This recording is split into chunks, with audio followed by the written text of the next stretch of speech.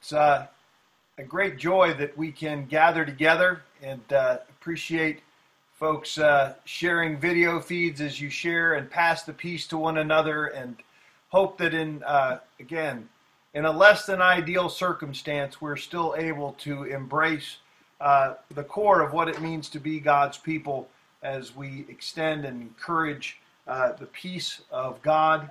It is in that sense of this less than ideal circumstance, we enter into Holy Week. We enter into that through the wonderful Sunday of Palm Sunday. And again, it just doesn't feel the same. There are not kids running around with palm branches and the temptation to use those palm branches against one another. And then who will be the first one to hit somebody with a palm branch, and then the escalation of the palm branch conflicts. And then, of course, when they get turned into crosses later on in the children's lesson, and they come back out and they've been folded into these beautiful little crosses. It is a day when we remember Christ riding into Jerusalem.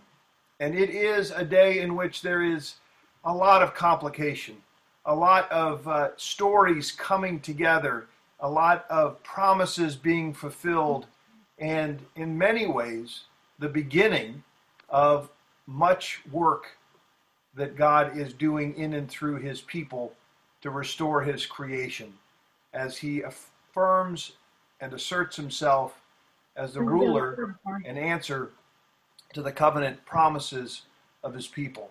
So this morning we're going to reflect a little bit on a part of the reading from Matthew as Jesus rides in, particularly on the passage from Zechariah that reflects on Zechariah 9:9, which is the prayer, the praise of the folks as they grab the palm branches and begin to throw them in front of Jesus and shout together. So let me just take a minute and read again a section of Matthew 21. Hear now God's word.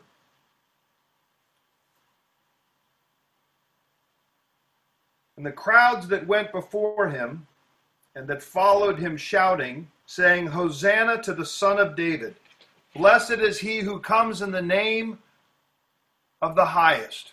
And when he entered Jerusalem, the whole city was stirred up, saying, Who is this? And the crowd said, This is the prophet Jesus from Nazareth of Galilee. The grass withers and the flowers fade, but the word of our God stands forever.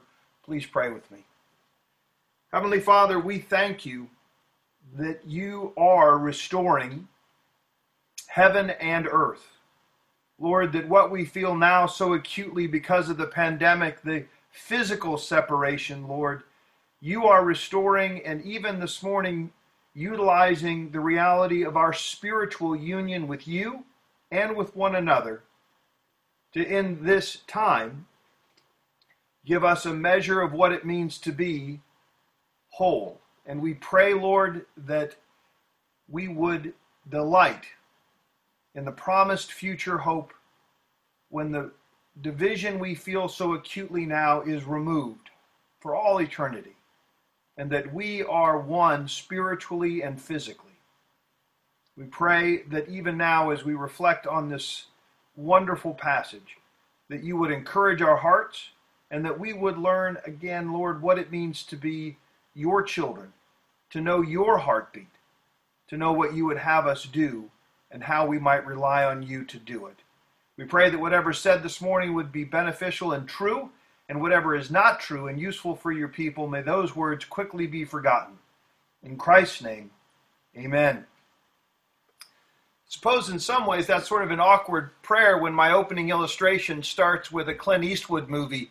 I don't know if that's something worth remembering or not, but for some of us who remember 1985, there was a great movie called The Pale Rider. And in that movie, a classic storyline of the Western drifter riding into a town oppressed by some rich landowner who wanted to drive all the small claim holders off their land. And they were in need of someone to save them, someone to defeat the enemy that was trying to take their land. And of course, in classic Clint Eastwood style. He rides in. It's a wonderful snowy setting up in the Rocky Mountains. And in this particular film, as he rides in on a pale Appaloosa horse, and the people in one of the houses are reading, of course, from Revelation chapter 6, verse 8, and I saw a pale horse, and on it was a rider, and his name was Death, and Hades followed after him. And of course, that was, a stirring moment in the film. And what Clint Eastwood does is he does bring judgment on those who were trying to steal these poor folks' gold mines and their little claims. And that's usually what we think of when we think of a great redeemer, whether it is at the head of a great army that is liberating us, as so many towns experienced in World War II, whether it is the classic Western story of the single gunslinger or the seven, magnificent seven, who go and save a town. We want the bad guys to get their justice right then in the space of about an hour and 45 to 2 hours. We want to see the conflict. We want to see the hero. We want to see resolution. And that's the sum total of what we expect. The challenge is that as Jesus rides in, if we have that expectation, we are likely to be frustrated because Jesus is that great redeemer, and yet the means by which he accomplishes redemption seem to miss the point.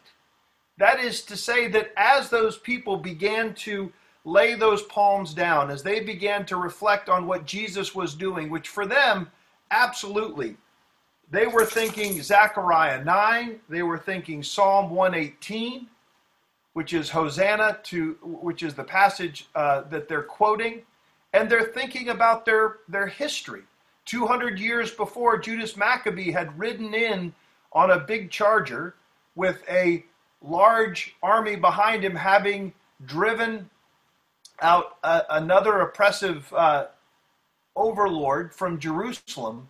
And for 100 years, the Maccabees ruled as Jewish kings in Jerusalem.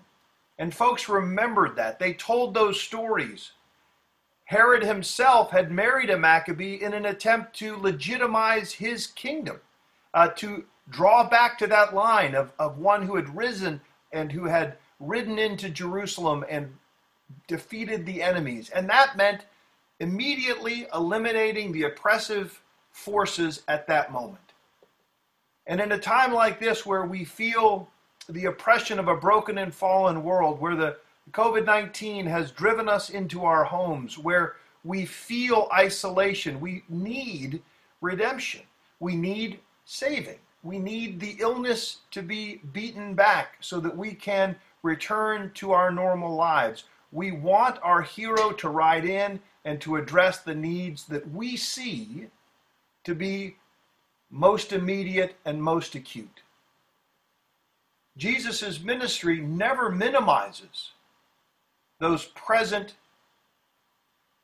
powers and illnesses that are afflicting his people. And yet at the same time, he calls us to look deeper at our own needs, and therefore to reflect more profoundly on the fullness of what it means to have one who comes, who rides in.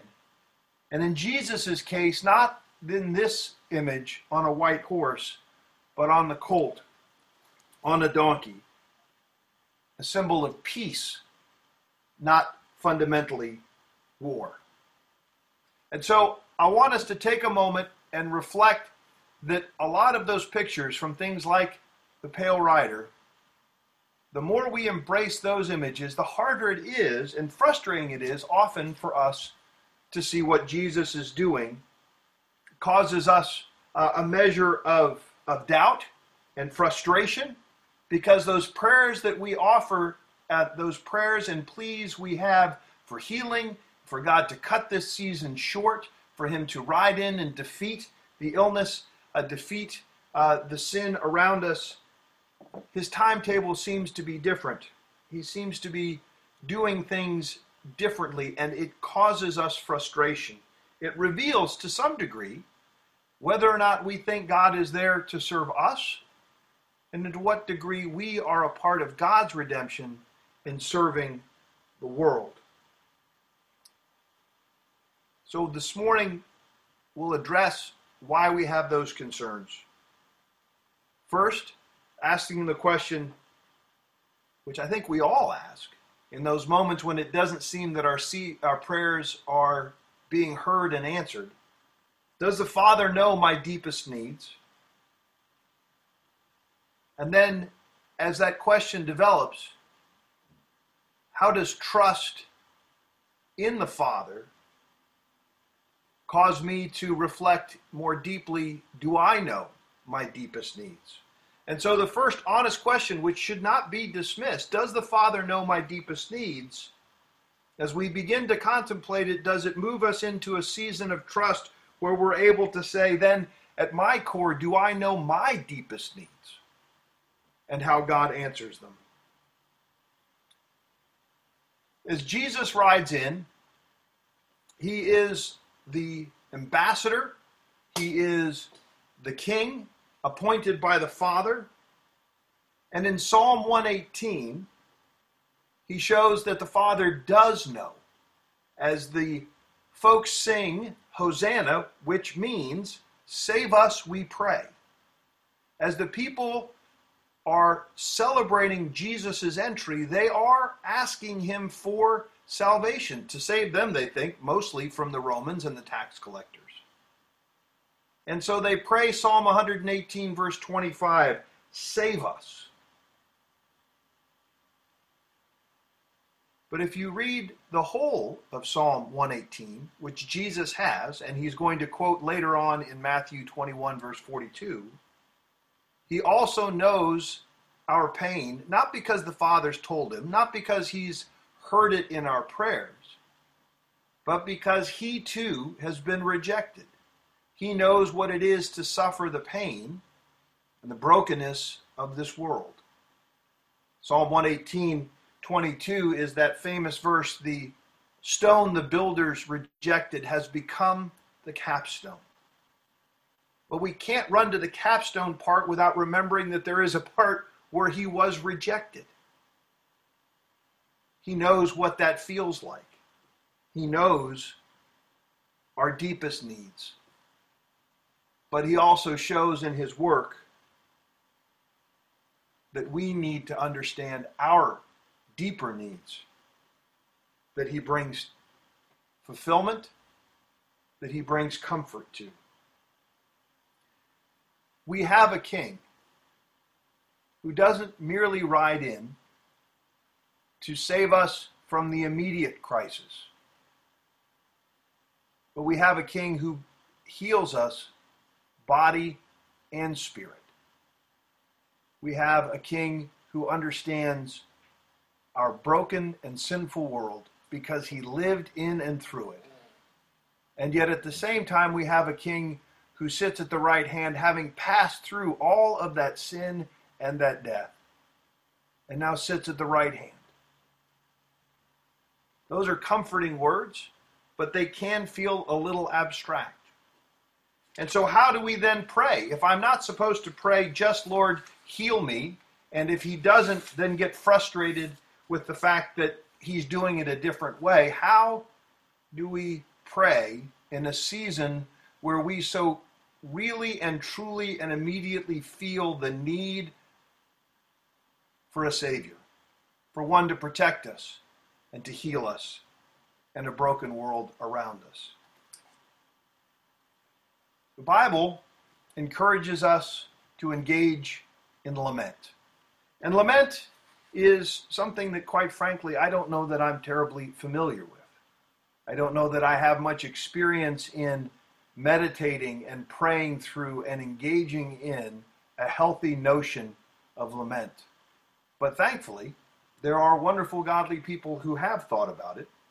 And as we close this morning, I want to give you from an article by a man by the name of Dr. Glenn Packham, which we'll put up on the website so that you can read. But he just recently wrote an article giving us 5 ways to look at lament. And I want to share those with you so that as you pray and as you wrestle with the Lord, both knowing that some of our immediate prayer requests for physical health and restoration may not be answered in the way that we want them to.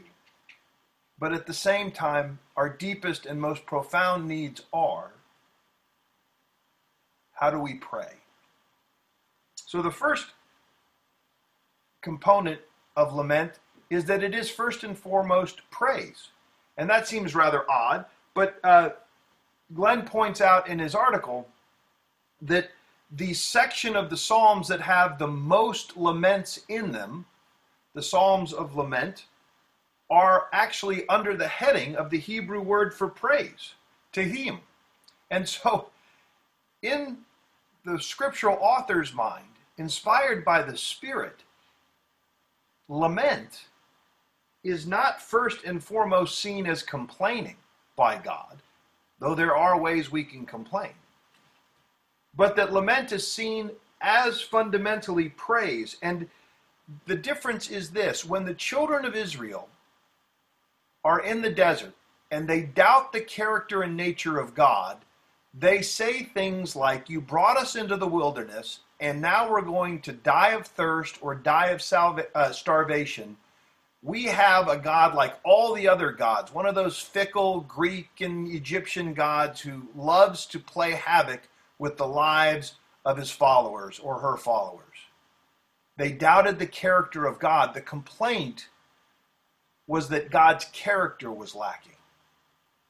But lament is praise because it assumes the good character of God.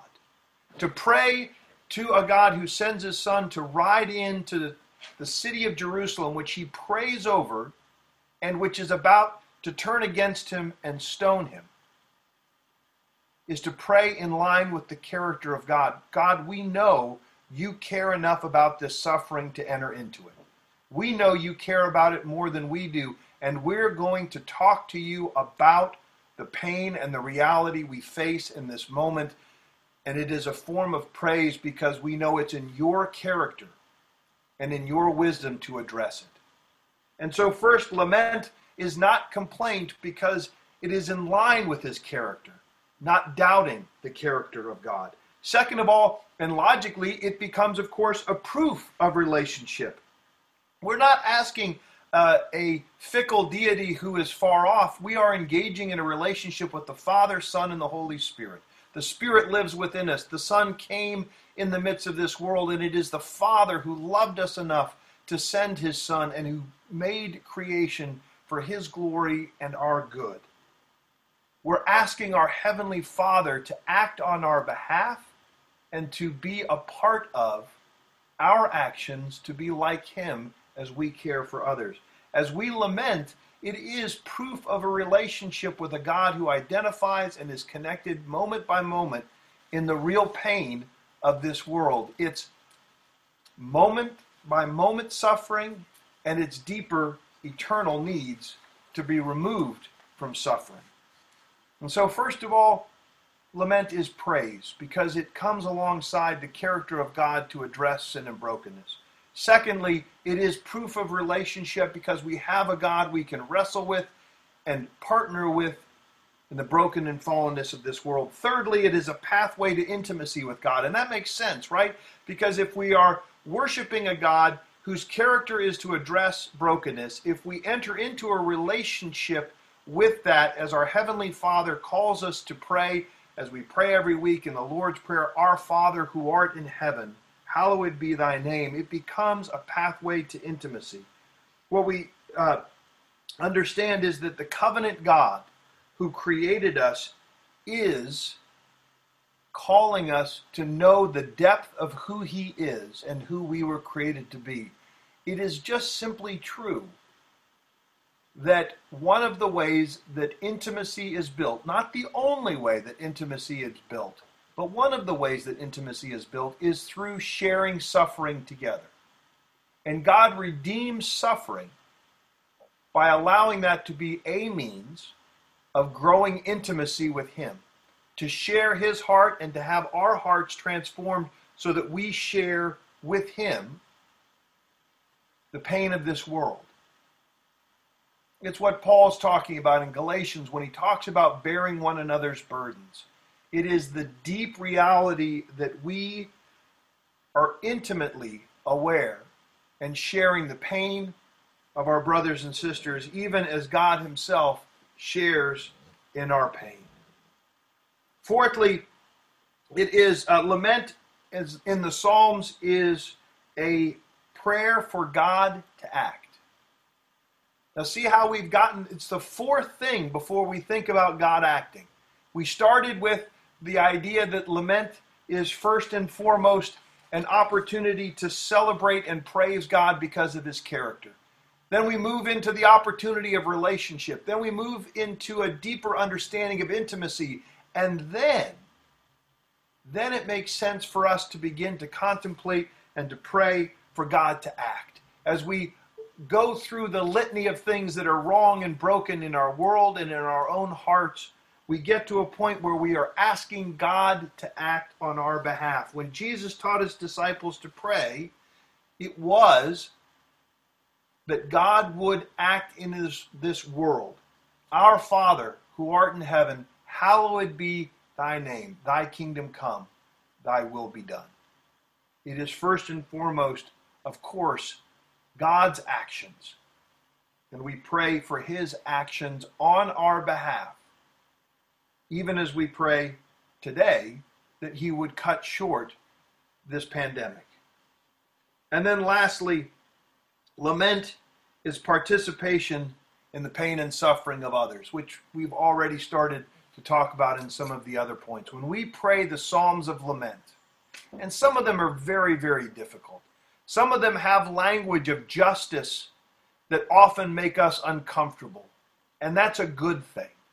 We should never be comfortable with the unvarnished images of what happens when people ignore and reject the mercy and grace of God and act not in line with God's character, but as Scripture often points to, in line with something beneath and subhuman in its character. Character that is willing to put others in danger for their good. It is subhuman to be willing to take from others so that we might survive at their suffering. And so when we enter into these psalms, some of them, the lament psalms, are very, very hard to read. Part of that is trusting that reality of God's justice, how dark sin really is, and how it impacts the world around it, and what it's going to take for God to cut it out of his world. We saw it in the cross. We see that on the cross, all of those darkest psalms of lament are poured out on Christ. He's beaten, he's stripped, he's nailed to a cross and left to die slowly. The justice, because of what evil is, there is no Disney way to address it. But we don't distance ourselves from that pain and suffering any more than we ask God to distance himself from our pain and suffering. That fifth part of lament is not a way of distancing ourselves, but actually embracing the needs of those around us. That as we pray for evil to be undone and justice to be done, whether it's in our physical health or in all of the different ways in which sin and death rob us of a life of peace and a life of joy, or would seek to deny us joy, we enter in with Jesus by the Holy Spirit into the pain and laments of others. We become those that engage in the way that we want God to engage with us. Not just as a distant miracle worker, not just as one who thinks good thoughts about us from a distance, but those who are willing to weep with those who weep, touch those who are untouchable, love those who are unlovable. We enter in. The answer to those laments is God using his grace through us to care for others. Because we have been cared for. So Jesus rides into Jerusalem. He rides in calling his disciples, empowering his disciples. They had asked just the day before who could sit at his right hand and who could sit at his left. It seemed as if riding in next to the great gunslinger, the great king, would give one a position of power and authority and prestige. And in the economy of God, it does. But to the world, it looks like lament. Like people who are going to be stuck dealing with all of the pain and suffering. That would be unbearable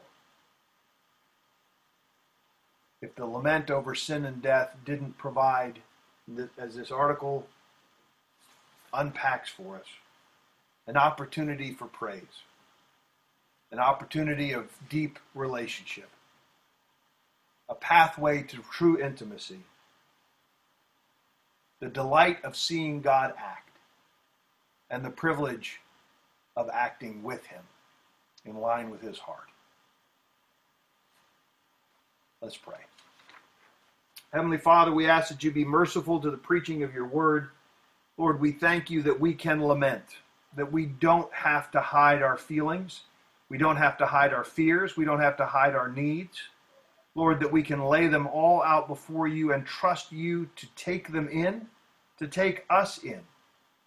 And in the midst of that, Lord, we might discover how you meet the needs that we have in the moment, but Lord, that we might even build deeper trust and understanding that you have met the needs that we had for eternity. We thank you for this. We pray that you would bless your people, keep them safe, even as they serve and care for their families and one another. In Christ's name, amen.